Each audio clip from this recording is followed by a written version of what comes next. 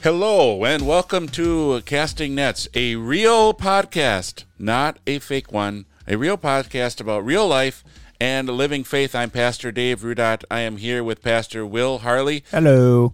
And it is great to talk with you. I still have my thorn in my side. I'm sorry. And it is not Will Harley. People think it's Will Harley. But if you identify Will Harley as a thorn in your side, then you really have a problem with Jesus. Because with all of his foibles, that's what Will Harley is all about. Actually, if you think that Will Harley is a thorn in your side, you should contact us at castingnetspod@gmail.com or on Facebook. On Facebook to let us know that I am the thorn in your side. Yeah, I had my test on my gallbladder. My gallbladder's working just great, so I'm very thankful about that. But I still have a pain in my side, so I got to figure out what's going on with that. So more tests are. It's children. It's children.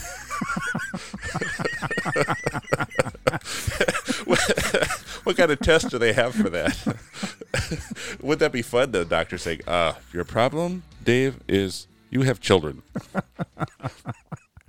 Oh, let's introduce the show. Okay, so today we are starting our last book of the pastoral epistles, 2 Timothy. This is the last letter that the Apostle Paul wrote, and it is the last of the pastoral epistles. It is Will Harley's favorite. It is my second... Of the pastoral epistles. Of the pastoral epistles, yes, right. It's my second favorite, and I think part of it is just fatigue. I've just been reading it over and over again. Kind of loses its luster, so it's good for us to go through this again, because then I know that by speaking God's word and sharing God's word and talking about it, it will reignite in my heart and mind as well as something very important and close and dear to me. But as Pastor Will Harley and I are talking together, we are just sharing our thoughts on God's Word.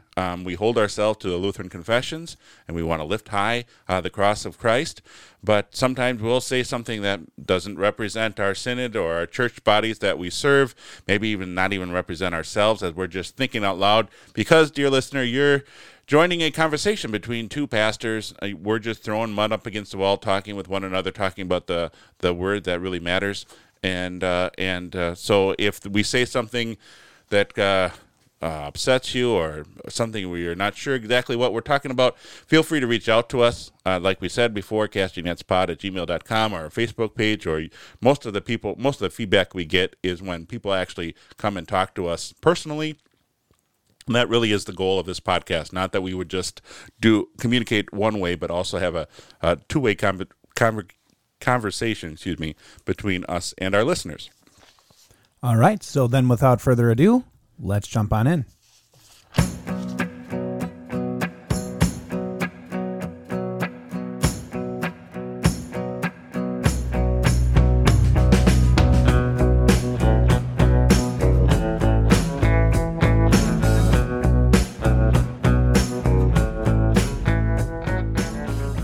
The book of 2 Timothy is often called the Apostle Paul's last will and testament. If you read the People's Bible, they give it a theme for the book of encouragement in troubled times. We're going to be talking about not being ashamed of the gospel in chapter 1, being strong in the Lord in chapter 2, and then the final days and final conversations in chapter 3 and 4. It's a really interesting book to see from a man who's really staring death in the face. And when you're staring death in the face, things that are really important to you really come to light. Well, I would say that the People's Bible also gives 2 Timothy 5 stars for being. Well, there you go. See, even the Lord has given it 5 stars. Yeah, my ringtone at the Mighty Fortress. I picking up though and I think. Right out of the gate, you'd made a comment that we're highlighting this is Paul's last will and testament. This is really where Paul is facing his mortality. And I'm not going to say he's facing death, because I think we all can say Paul has the hope and comfort of eternal life. but he's facing his mortality, the end of his earthly ministry here, and he's truly trying to focus on what Timothy should take with him. And the thing that strikes me, I think, the most is the tone that he sets in the very beginning words of his letter. And the whole letter is going to have some amazing points that he makes as he upholds the gospel, as he really focuses on sound doctrine and not to be caught up in the triviality of the world, which is going to be coming throughout. But the very tone that he sets in the very forefront of the letter, I think, sets the whole pace.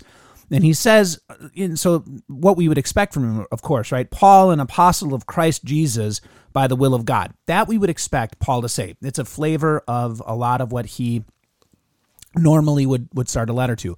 But then he kind of jumps to a different, and it's not in any of his other letters. He says, in accordance with the promise of life, which is in Christ Jesus. And I think that, like you had said, this is his last will and testament. He is looking at his mortality. He knows that he is headed for a martyr's death, and he is writing this letter in the shadow of the promise of life. And it sets the tone for what the letter is truly about. Okay, I am going to uphold Christ. I am going to uphold his promise that I have life, and I will always have it. Yeah, where's that phrase where we say, in the midst of life, we are in death? He's kind of doing the opposite of that, isn't he? In the midst of death, I am in life. The encouragement of, doesn't matter what's going to happen to myself or what's going to happen to anyone. What we have in Christ Jesus is everything that we need. Absolutely, and it's a unique beginning. It's nowhere else in any of his epistles where he really starts off with hanging his hope on the promise of life, and that it's part of his call. As part of his call is the promise of life. So I mean that sets the tone. That sets the tenor of where we're going. So let's jump on in, and we'll just take it apart, probably section by section, like we've been doing, and maybe highlight some good things for our listeners as they maybe have the book open and are reading it for themselves for maybe the first time. Yeah, one of the things that strikes me, you talked about what strikes you as he comes out of the gate, is the clean conscience phrase in verse 3. I know as a pastor, I've been in the ministry for a while now, just the idea of how can a pastor have a clean conscience? You would say, of course, they would always feel clean conscience because they always did the right thing. They're following Christ and they're following the confessions. But I think for pastors, sometimes we struggle with, well, what might have been and what I could have done, and all of those, the inner pastor inside of you that you're always fighting, the guy that inside of you that is always the perfect guy who always had the right thing to say, who is the inner Jesus, who always does everything right. And you reflect back on the day and you say, man, I could have done that better. I could have said this better. But we have a clean conscience, not because of all of the right decisions that we made, but we have a clean conscience because of Christ and what he has done for us. And we have a clean conscience because we know that Christ, who has called us into this ministry, is faithful and will use us, who we are as jars of clay. He will use us as exhausted and as fractured and as frail as we are. He will use us for the glory of his church and the glory of his gospel. Well, and that clean conscience, you mentioned just how it's hard for a pastor to have that clean conscience because there's always the doubt of did I do it well? Have I done enough? But on the same side of that is the Pharisee that can rear its ugly head within the pastor, right? The pastoral Pharisee that says I know better, and all of my decisions are good. And I don't know about you, but I have talked with retired pastors who have said, I wish I wouldn't have done that in my ministry. The idea of hair pastor, I am the right and you are the wrong, instead of working with their people, they dictated to their people, that can burden the conscience. And I really like how you pointed out that when it comes back down, the clear conscience isn't because of anything we have done or the way that we have lived or how we've conducted ourselves, but it comes back down to Christ, who has proclaimed our conscience to be clean. And he links himself to his ancestors, which I thought was kind of funny because I know the ancestors who he's referring to, and I know he's referring to the ancestors that are in faith, so he's not referring to the unfaithful ones, but he's referring to the people like Jacob, and he's referring to people like Moses, and he's referring to people like, you could even add Aaron into that. He was a faithful person that served the Lord. He could probably be including David. All of these people, we look back and we're like, if I was David and I read the Psalms correctly, David's conscience was burdened a lot at many times in his life. Moses' conscience is burdened a lot at times in his life. Jacob is burdened a lot, and yet he links himself. I serve with a clean conscience as my ancestors did. So I like where you said their focus was outside of themselves, not on the inside, not what they did to clean their conscience, but what was done to them to clean it, so that they can say, I have done all that I could in the Lord, and I'm okay with that. Yeah. Which really links to what follows when he talks about the faith that's being passed on from generation to generation. What do we believe in? And what I appreciate when he's talking about Timothy's grandmother and mother, Lois and Eunice. First of all, we just talk about just the effect of the vocational of motherhood and how good that is, a good thing. I know pastors talk a lot about the influence of fathers on their children, and how if a father goes to church, the percentage of children going to church as they get older just jumps. This is a correlation that you can find, and it makes sense because this is how God designed it as the spiritual head of the household. If he's spiritually feeding himself in the Word, then his family also will be fed. That the Lord will bless that decision of the father. But let's not discount the role of women in our lives too, our moms and grandmas, and sharing God's Word with their children. Well, and I want to pause here on the progression through our first chapter, because I think that deserves maybe some conversation, because I don't think we want to give the impression that somebody can share their faith. In other words, take a portion of their faith and give it to their children. I don't think we want to give that impression that dear mother, if you have not stripped a part of your faith rooted in your heart and forcibly fed it to your child, that you have now done a disservice to them. And I don't think that's not the intention, because you can't do that. Faith is not something that you can rip from yourself. I mean, you can rip it from yourself and throw it away, but you can't take it from yourself and give it to someone else, and then all of a sudden you've lost it. And or that there's this one pool of faith, and now that there's, for Lois and for Eunice, they had a big pool of 100%, and then they split it to 50%, and now Timothy is there, so now it's set. Now it's 33% left. No, that I don't think that's what's going on. What we have going on is that there is a sincere faith that lives in, right, Lois and Eunice, and because of what they have done in their life as they have shared Jesus, it is created in Timothy and lives in him, but it's the same faith. And this is one of those things I think needs some time to trickle down, and because we live in a society where we have many parents who come to church, or they say that they believe in Jesus, but then they say, I don't want to force that on my child. And I just want to say, just so it's very clear, that is the stupidest thing I have ever heard in my life, because you can't force faith on anyone. What you can do is you can present faithful things to them.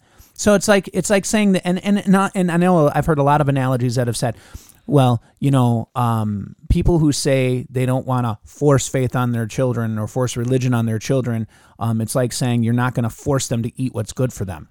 Or wash their hands. Or wash their hands. Or brush their teeth. Right. And I think that I agree with that statement, but I think that what's really the point and purpose is, if it is good for you, if it is life-changing and life-defining for you, would that not be something worth giving to your children and presenting to them? You can't work it in their heart, but I just look at that and I say, how selfish. It's good enough for me. It's a joy for me, but I'm not going to give that to myself. But yet those same people are going to say, I remember when I played football and I played soccer, and I'm going to force them to play it because they're going to learn good skills. And for those who think that I'm placing myself into their mind and saying this is what they're thinking, okay, maybe some of them aren't thinking that, or they're probably thinking that, but they don't know they're thinking that. But that's the reality, right? They force everything else on their kids. They force their lifestyle on their kids. They force their brushing teeth. Right, brushing teeth. Washing hands. Their sports teams, or their love of sports, or their love of hiking, or whatever. Fishing, hunting. Right. And they don't have a problem with it. But when it comes to religion, it's like all of a sudden the walls come up. I don't want to do that to my child. Well, I'm sorry, but, if this is the promise of life, like Paul says, if this is the promise of life, and I'm going to have it because I'm in Christ, shame on me for not presenting that to my children and saying this promise is for you too, right? Yeah, I agree with everything you said, and I just would like to add the words, I am convinced that it also lives in you. Like, it's not a given. It's not just like, well, because my parents go to church here, that therefore I have Christian faith. That this is not a given for each individual. Each individual, yes, needs to be in God's word. We talk about the importance of each individual being in. You don't just have your mom. Oh, the mom reads the Bible for the whole family. No, everyone should be reading the Bible for the whole family. Or mom and dad make sure they receive the Lord's Supper. It's not the same as everyone in that family receiving the Lord's Supper as the kids get older. So it's never a given, but it is also something that can be passed on. It's worthwhile to be passed on. Well, and I think, and both you and I have tried to do this in our life, I assume, and some days I do it better than other days, but sharing with our children the joy of gathering around God's word and not making it a hindrance or a liability, and this is what we're talking about, dear listener, just the simple fact of waking up in the morning and saying to your children, get going, we have to go to church. Probably not the greatest approach, but waking up in the morning and say, come on, we're going as a family. This is a great thing for all of us. And then when you come home, instead of saying, man, I can't believe Pastor said that. And do you know that hymn was horrible and I'm hating the organ. Why can't we ever play the piano? Instead of saying stuff like that, say, well, did you catch the words? That hymn just struck me. Or the way, I didn't really think about the way Pastor phrased that. And that makes me think, and let's talk about it. How did you come back from this? Just the idea of saying this is worthwhile to share within our family, and it grows.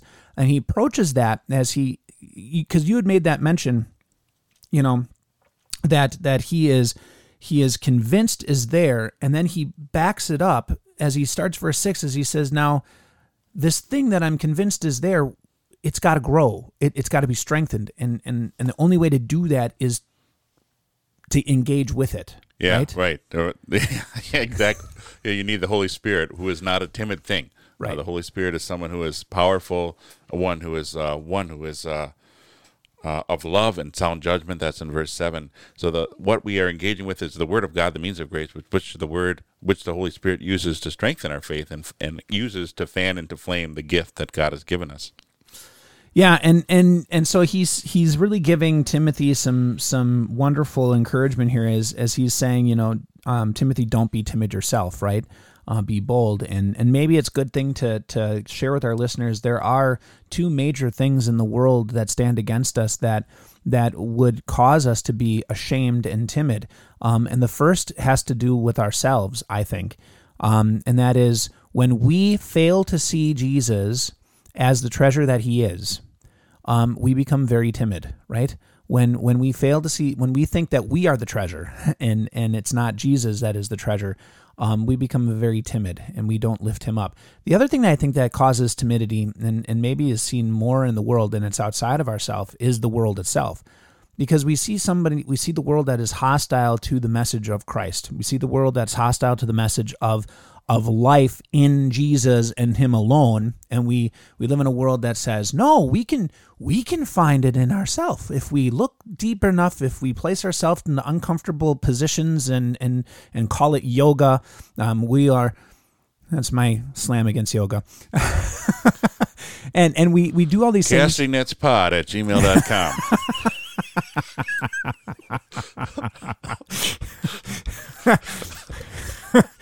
But isn't Is it not true? We think that the world is hostile. Well, we know the world is hostile against Jesus because to be a Christian says it's not that Christ is one way of many ways. He is the way, the truth, the life.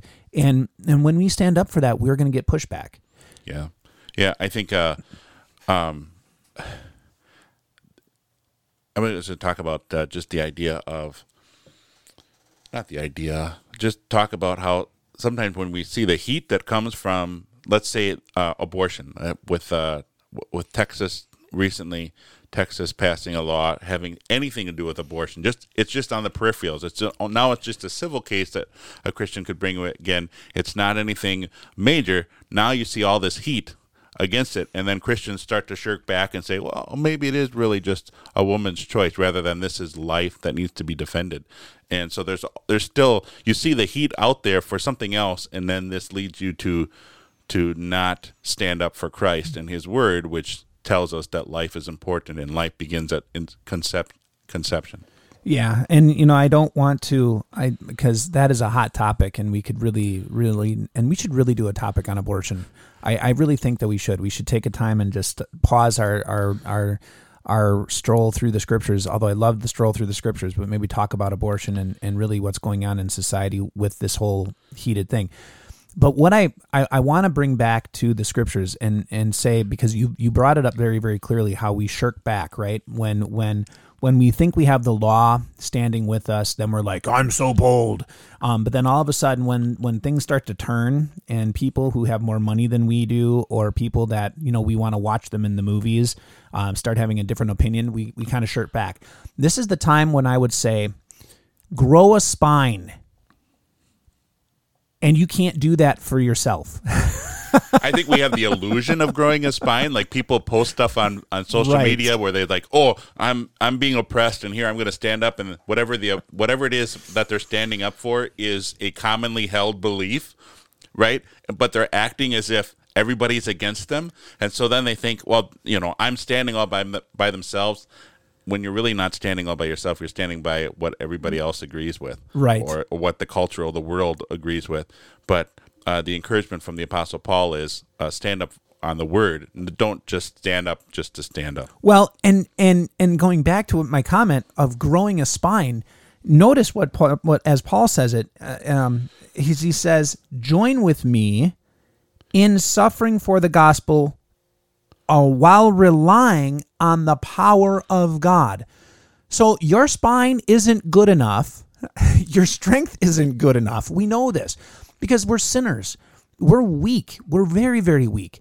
We're bold to express our desire for sin, and we are so very weak to stand under the pressures of the world when it comes to Christ.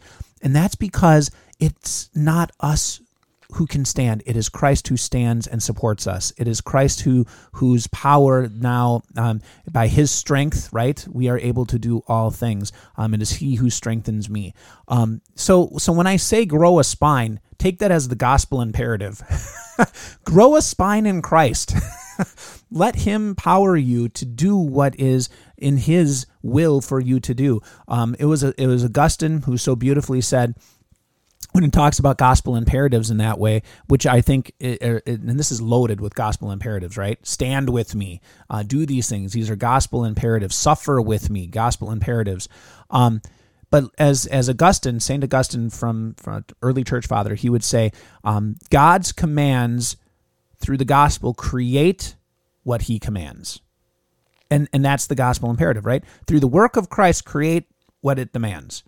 And I think that's a good thing for us to notice, is that we are not doing this on our own. It's not as if Timothy is saying, wow, I am so motivated, Paul. Thank you so much for giving me this motivation, and I'm going to change my inner self.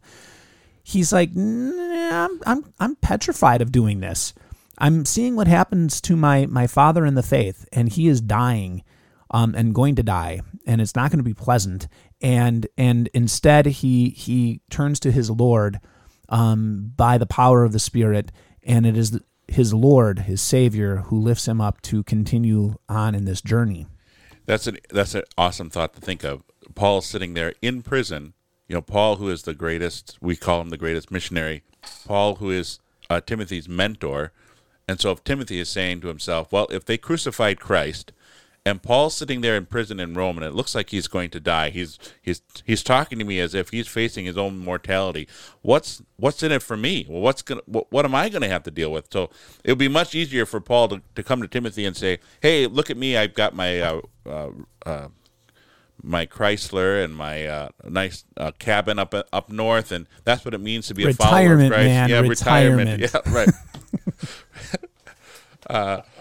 The retirement benefits are out of this world. This is all the stuff you have to look forward to. All the time you get to be out hunting and fishing now that you're a follower of Christ. No, Paul is writing to Timothy and saying, "This is what you might expect because you are a follower of Christ. So don't shirk back from what's in front of you to proclaim the gospel, because it is so powerful. It has the power to change people's hearts. It has the power to create in you what you didn't have, and that is the ability and the spine that you need to be a follower of Christ in a world that is against him." Right, and as you said, like with all gospel imperatives, it hinges on a proclamation, right? Mm-hmm. And so the proclamation comes up in our text, which I think is some Verse beautiful 9, yeah. Verse 9, beautiful gospel. He, that is Jesus, saved us, called us with a holy calling, not because of our works. There you go. See, not because of our works, but because of his own purpose and grace. Man, how awesome, right? How awesome is that? And where is this grace seen so clearly? It is seen in Jesus Christ before all time began, right? I love how grace is something that is a primary characteristic of God. It's not a God reaction to anything. This is who he is. He has this unmerited favor toward what he has created. This is a characteristic of God. It's not something where he's responding and saying, "You guys sinned, so now I show you grace." No, this is his characteristic, and I think that's an important thing, because then it frames how God, when he created Adam and Eve, he did this by God's grace. That's why he did that. Why did he save them? Because of his grace. It all starts with God and has the effect on us, this wonderful effect that he has saved us through what Jesus has done. Well, and I think, and stepping in line with what you're saying, is this unmerited love that we have of our Father is from before the creation. Before time began, this was the plan. And this maybe goes back to previous conversations that you and I have had when we were dealing with Ephesians, and you get to those statements of predestination, right? In Ephesians, and we all get lost in the weeds and say, well, did God know beforehand that we would accept it? Or did, all those questions.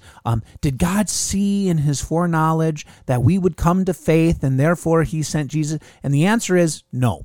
The answer is God's most clearest picture of his grace is Jesus from all eternity for you, for all, right? God predestined the pattern that in Christ he would save. God predestined the pattern that in Christ people would be placed, that waters of baptism would link you into the body of Christ, and you will die with him and rise with him. That in Christ you would go back to the very first words of Paul in the letter, and you would hinge on the promise of life that is in Christ, who is living from all eternity. These are the beautiful truths that are now strengthening Timothy. These are the beautiful truths that strengthen our spines too, as we are standing up to defend this gospel, as we stand up to guard it, and say, no, I am not going to give this up. I am not going to remove myself from this treasure, not because there's anything I can do, not because I bring something special to it. It's because this is so life-changing, so life-giving, so life-pronouncing, that if I don't pronounce it, and I don't share it, and I don't stand, I lose it. And I think there is something very profound in these statements, that we as a Christian church have stopped in our pronouncement. We've in many ways and in many churches, we have cloistered ourselves into our white towers, and we have said, well, there's people out there, and I engage with them every day, but I don't want to offend them. how is sharing life offending them? How is sharing Jesus, who brings life and wipes away their sins and shares his love with them as he shared with you, offending them? Only to say that now they feel guilty for doing the things that they want to do in the way that they want to live, right? I mean, that's the offense is I like sin, right? Yeah. Verse 9 is my favorite verse of this chapter because it reminds me of, and what you so beautifully said, talking about Christ is what we're all about. And when we're talking with our friends and neighbors, if we're not talking about Christ with them in some way, if we're not intentional in saying, how can I have this, in this relationship, how can I bring up Jesus and my need for a Savior? How can I not talk with my friends and my relatives about Jesus in some way? What else is there to talk about? What else is there we could talk about sports, we can talk about the weather, we can talk about farming, we can talk about hunting and fishing, but Jesus is everything. And he is the reason why we have confidence. He is the reason why we have confidence living in this life. He is the reason why we have confidence as we think about the future and the life to come. Well, and not only is it the internal confidence that we have, but I think we need to come down to brass tacks and just say, the reason why I tolerate people is because of Jesus. This sounds really, and it sounds bad, and I'm sorry, because they're like, well, he's a pastor, he should love people. I'm sorry, but no, I'm human too, and let's face it, my sinful nature says if you are not useful to me, I don't care about you, because that's my sinful nature, and everybody has it. Deep down, no matter what you try to cover it up with or whatever programs you try to open up into your own brain, if someone is not useful to you, or maybe in the future will be useful to you, you don't want to give them the time of day. But in Christ, I do. Because in Christ, you are important because you're important to him. And so he says to me, they are important. Love them. What a profound change in culture, in my culture, and in my brain, that I can sit with people that I would not associate with at all, and I can love them not because they bring any value to me, but because they are valuable to Christ, and Christ died for them. Can I get on a tangent? And talk Absolutely. Okay. I do all the time. So my question is, and I've had this week has been a trying week. It's been a trying week for both of us. We're both exhausted. But what during the week, what is the time that you as an individual, you feel like this is the coolest job to be in as a pastor? Like you say, what is a moment during the week where you would say, I'm so glad I'm a pastor. I like it. I don't know. Honestly, you're asking me that question, or yes, you're just floating it out there? I'm floating. I'm asking. So I can say this week I had some of my highest moments, and I had one of my lowest moments where I said to myself, and I even came home and asked my wife, I said, am I cut out to do this job, or should I just be done and go get a job somewhere else and just sit in the pew? And my wife says, you're good at your job. And she didn't really expand upon that, and I don't think she needed to, but it helped clear my head a little bit. But I'm going to tell you, for me, I have I would have to say, especially during the school year, I have multiple highs in the ministry where I say I love my job. And the first one is on Monday morning when I get to join with you and Pastor Hefner, and we open up the scriptures and we have a good time just discussing God's word. That is a high. I'm like, so many things that we can't bring out in sermons, we get to discuss at that, and we can chuckle at this, and we can like, and there's some just it's not serious, it's work, but it's not serious work in the sense of my nose is to the grindstone and I have to cut everything out. It's like, no, we're trying to wring it for everything it's worth. Mm-hmm. I love that. I love teaching. I love being in the classroom with adults and with kids, and just getting excited to share with them something that I gleaned over the 40 years of life on this earth walking in Christ.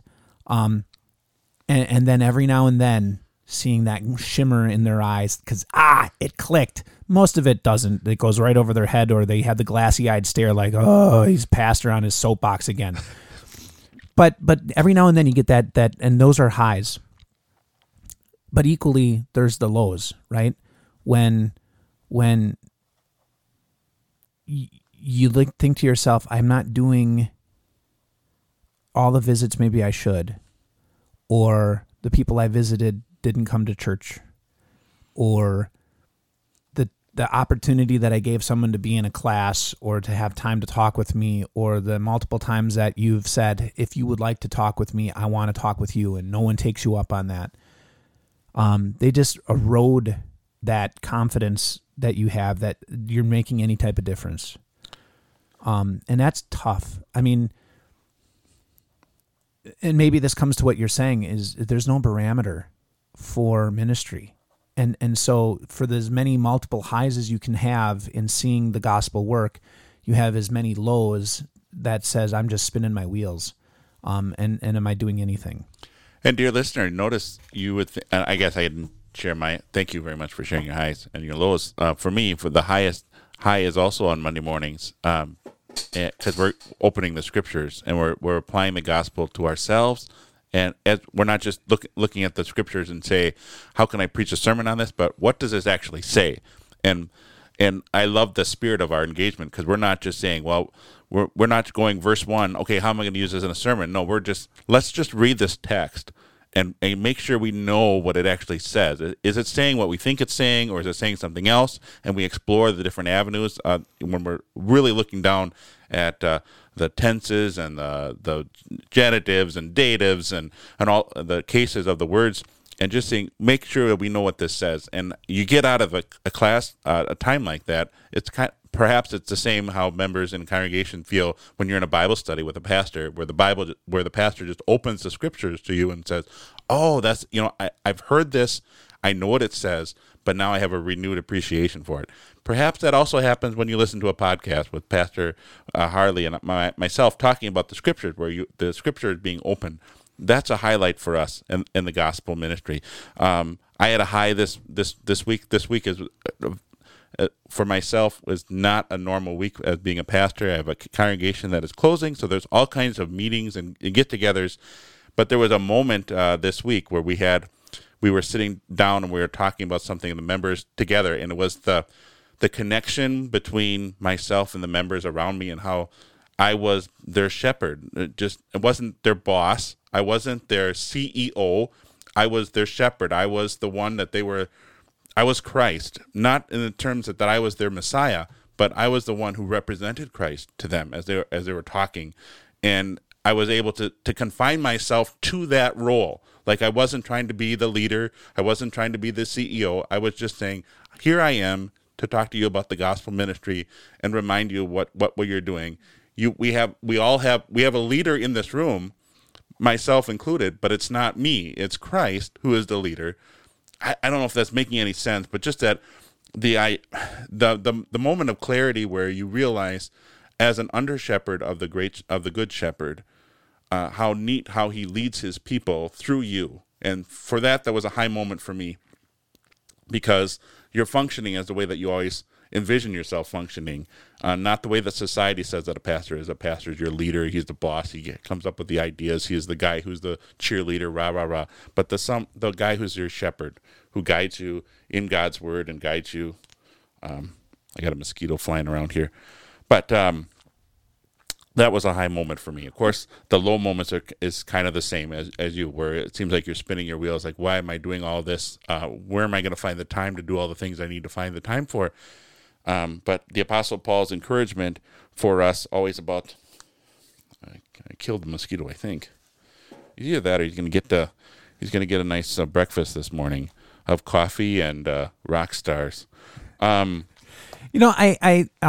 just as a comment, since you started the tangent, and I guess we just want to follow the tangent a little bit. I think as pastors, and I had this low moment when I was talking with my wife about it, and I said, I don't expect everybody in the church to look at the church and say, this is my life and my all in all. I said, I understand that is for me. I live and breathe in the church and the ministry. I love it. But I said, it really bothers me, and it gets more, and it becomes more bothersome as I get older, maybe. But it bothers me when you have all these people who look at all the other stuff in their life, and maybe this is it's definitely a First Commandment issue, but they look at you and they say, well, we're not putting anything above Jesus, but they're putting everything else on the same level as Jesus. And then they give you all of the reasons why they couldn't. Right? I long ago made up in my mind that I would be perfectly content if my members just came to worship on Sunday. They don't need to be at the Bible study. It'd be great if they're there. They don't need to be at the Bible study. They don't need to be at potluckings. They don't need to be at all the weekly things. But to see them there on a Sunday in a worship, being fed on the very thing that has kept the church going for thousands of years, would be refreshing. And I just come back, and it was my low moment this week, but I'm like, we have 52 opportunities. If you think about it, that's nothing. 52 hours. 52 hours in an entire year. And we make 53 excuses for why I can't have 52 hours in a year to gather around Jesus. And it's depressing. Yeah, yeah, it is depressing. It is interesting, maybe the dear listener, as we're talking about the high points of our ministry, and when we say what really is the high point for us is when we're connecting with our members with God's word. So you notice neither one of us said preaching on Sunday morning is a high point for us, and I think it's just because we are on our game. It's a 100%. We've got so many things to think about. We want to make sure that we're reaching out to it's the only day we work. Yes. We've got so much on our mind, and I don't mean to be whining about it. I'm just saying, just trying to open your eyes to say, yeah, you might think that pastor is always jazzed by having all of these people listening to him in his sermon on Sunday, but Sunday is also a time where we are confronted with our highs and our lows at the same time, where we're connecting with people, but then we're also seeing they're not in church. There's a lot of empty pews. There's a lot of, not that they need to be filled with and listen to us, where it's not about us, but just the idea of these people need Christ. These people need the shepherd to guide over them. And they need his gifts, the Lord's Supper. And here, they haven't had the Lord's Supper here. For my congregation, we do it once a month. So I say, well, they're not here. So it's another month that they missed. They fill up their car with gas more than they fill up their soul. Right. So it isn't just that, and for the dear listener, it isn't just that we are frustrated that people aren't listening to us speak on a sermon, but that they're not receiving the gifts that they receive at church. That's an important thing for them. So Sunday morning is kind of a high and a low at the same time, so they kind of balance each other's out. There are times during the week where the highs are all by themselves, where you're sitting there in teaching confirmation, where kids are, you understand, it goes with the territory, they're teenagers, you can't expect them to be seminary students, always enraptured with everything you have to say, but yet you are there to connect with them. Or in the situation I was talking about, where you're in a room with your members and you're connecting with them, you are connecting God's word, you're shepherding them. Just at the high, that this is the reason why you're there. There's the disappointment of who's not here, and disappointment of not following through in their Christian life. That isn't there so much. But anyway, I don't know where I was going with that. I was trying to wrap things up. I think it's a good point that you're making, and the point that you're making is very simply, it needed to be made very simply, that the ministry is not all preaching Jesus and smiling and roses. It's a job. It's a thankless job in many ways, and I'm not asking for thanks. But it's a job that comes with its own highs and lows, and the burden on the pastor who who needs to be finding his strength in Christ, because let's face it, it's like all the other impossible jobs that are out there. It's an impossible job that I can't do. And that leads actually me to my favorite verse of chapter 1, because your favorite verse of chapter 1 was 9, right? Yeah. My favorite verse of chapter 1 is 12, and that's really starting in the second half of 12. It says, "But I am not ashamed, because I know the one in whom I have believed, and I am convinced that he is able to guard what he entrusted to me until that day." And if you notice, if you're reading along in the EHV or any of the others, and you're like, wait a second, it says what I have entrusted to him until that day. I'm reading the variant, the Will Harley variant.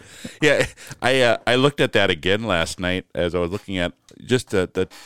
This is one of those ideas where the Greek language there is not as clear and crisp as we would like, because pastors throughout time, if you even go on the Wells Seminary website and you look at 2 Timothy chapter 1, you'll find both versions of what is Paul talking about there. So Will has tipped his hat and said, this is where I'm kind of leaning, but just for the listener, it's still my favorite verse, no matter which way you want it. Yeah, right. The beauty of it doesn't matter how you lean on it. It's still about Christ and what Right. he has done. You lose it if you start thinking if you're looking at the EHV and it says what I have entrusted him until that day. You'll lose the text if you start thinking that Paul is in any way placing any kind of confidence in his entrustment, like I did something awesome and now he's going to do this. That's not what the text is saying at all. It is either it's talking about something being entrusted to Paul, or Paul entrusting something to Christ, but really what really matters is God's promise to be faithful, not Paul's entrustment of whatever it is. And really the focus of what he's saying in that specific sentence is it's all hinging on God's ability in Christ to guard. Yeah. Because I fail at that too, right? I have a dog at home, and she barks a lot when someone comes in. But when someone comes in, she wags her tail and rolls over. She's a horrible guard dog. That's me, right? That's all of us without Christ. We need someone to guard it. We need someone to guard this thing that's entrusted to us, our ministries, our callings, our work, our faith. Because I can't. And so I need this. I need him to stand guard over it. Yeah. And you're convinced, as Paul is, that God is faithful, and that is most days. Most days. I like how I just see the flow of thought in 2 Timothy, where the Apostle Paul, as he's looking toward the future, the end of his life, he's also looking toward the past and looking at how his ancestors were faithful, not that they were faithful, but God, through the means of grace, caused them to be faithful. And he said, this is the heroes of faith standing behind him, cheering him on, saying, these are the guys that have been faithful to Christ and this message. And now I'm faithful to that. And as I look toward the future, I am confident that God will continue to be faithful to his gospel promise and his word. Right. And now hold fast to that, right? As he starts to wrap up what we would call chapter 1, and he's kind of wrapping up his full thought on guarding or having this wonderful message guarded for us in proclamation. He says, hold fast to this message. This is in very many ways the sedes doctrinae for why we practice fellowship the the seed of doctrine. I should have translated that instead of saying it in Latin. But it is in many ways why we practice fellowship the way that we practice, and why we do the things that we do, because we are safeguarding, we're holding to the pattern of sound words, right? Mm-hmm. We are holding to this pattern of, we're not going to say, all the multiple translations and ideas of the gospel come together to make this wonderful garden of faith. No, it is the pattern of what Christ has given to us that makes the wonderful garden of faith, of which all of you have been planted because it is his promises, not my opinions. And so he says, hold to this pattern. Hold to the pattern of using God's word, of sharing Jesus, of using the scriptures, of being the Bereans, of not adding your own ideas, but sticking with what God has given to you, and you'll even say what specifically has been entrusted to you, because and this is maybe going back to our conversation on the parents as well. You have been entrusted with a gift to share. That's profound. You have been entrusted with something that its sole purpose of being entrusted to you was for you to use it. And to pass it on. That's its whole purpose. That's the sole purpose, and you will always have more to give. Right? So do you see, dear listener, the great lie that Satan has? You don't want to force religion on your children because Satan doesn't want you to talk about Jesus to your children, because that's going to save your children. There's no other way. Stop thinking of your religion or going to church as a tradition that could be changed or maybe not as necessary. But you need to be having your family in worship and having and you as a parent, because you are confirmed to receive the Lord's Supper, because this is something that needs to be passed on. This is a pattern that needs to be passed on, because it is the only thing that saves. And just another tangent, just to very briefly jump onto, the reason why the nation, the United States, came up with this idea that we hold so dearly, that we have a freedom of religion, is because the people who founded this nation understood that faith was entrusted to them, and there had to be a freedom in sharing it because it was entrusted to them. We have left that.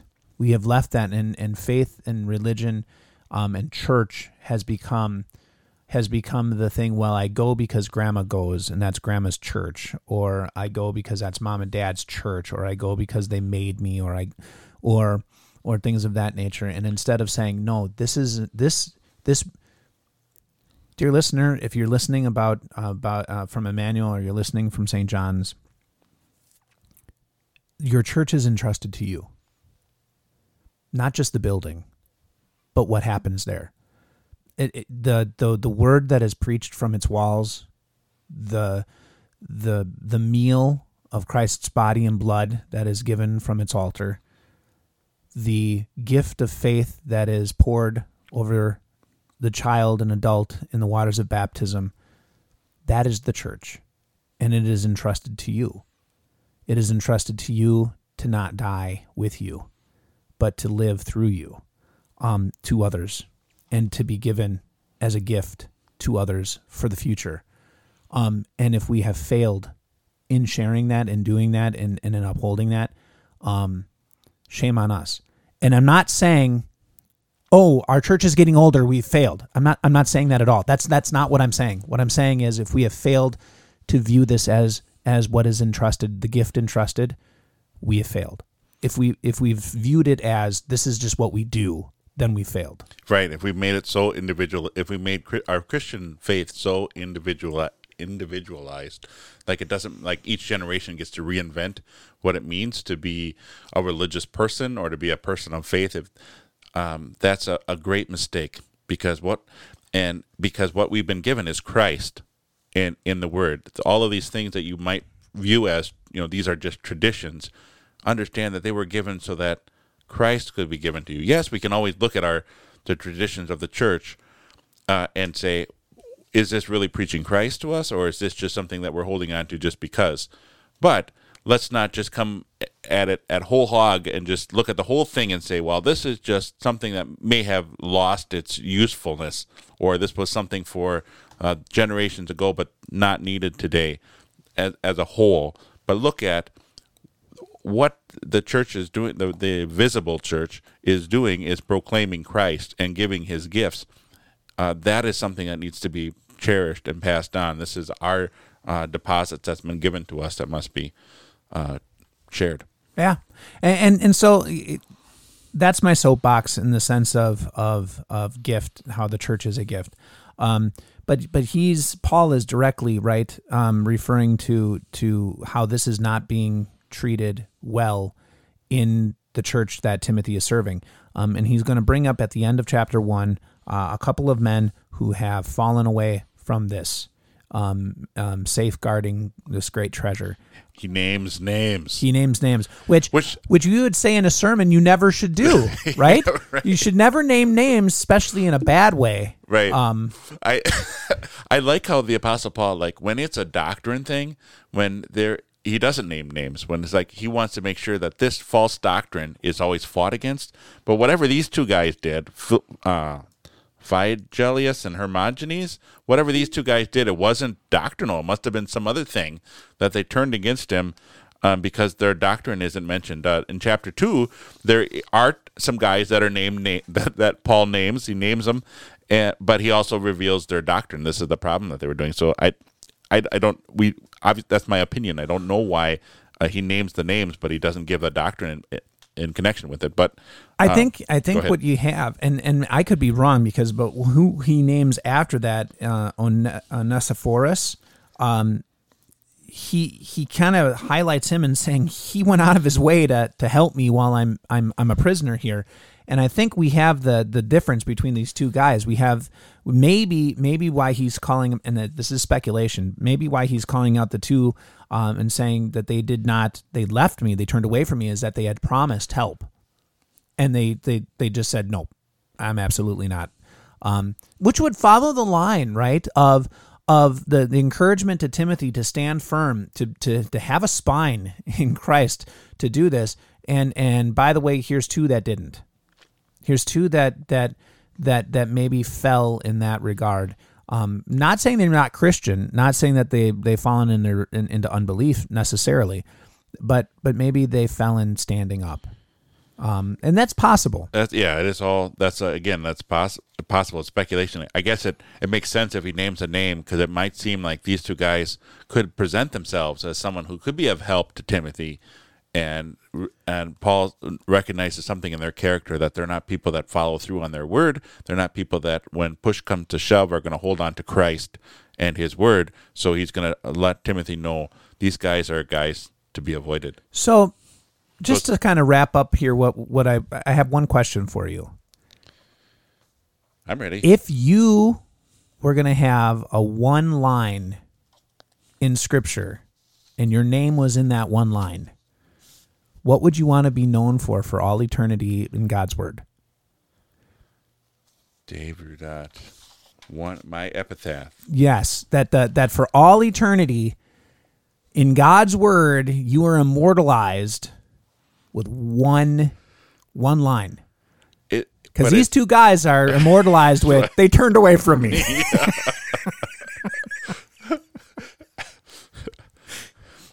That's a good question. I'd have to think about it, but I guess it would be the same thing. What knee-jerk reaction would be, he talked about Jesus. Okay. Hey, that's great. For me, I'm kind of going to go back to the Old Testament, and I'm going to pull one from the dusty pages of Kings. Okay. He did what was right in the eyes of the Lord. That could be taken the wrong way, but I understand what I think is what, you can correct me on this, but taking the best construction on that would be, did what was right was proclaiming Jesus and talking to Jesus. Absolutely. Talking about Jesus, not the Pharisaic, like he always did what was right and never made a mistake.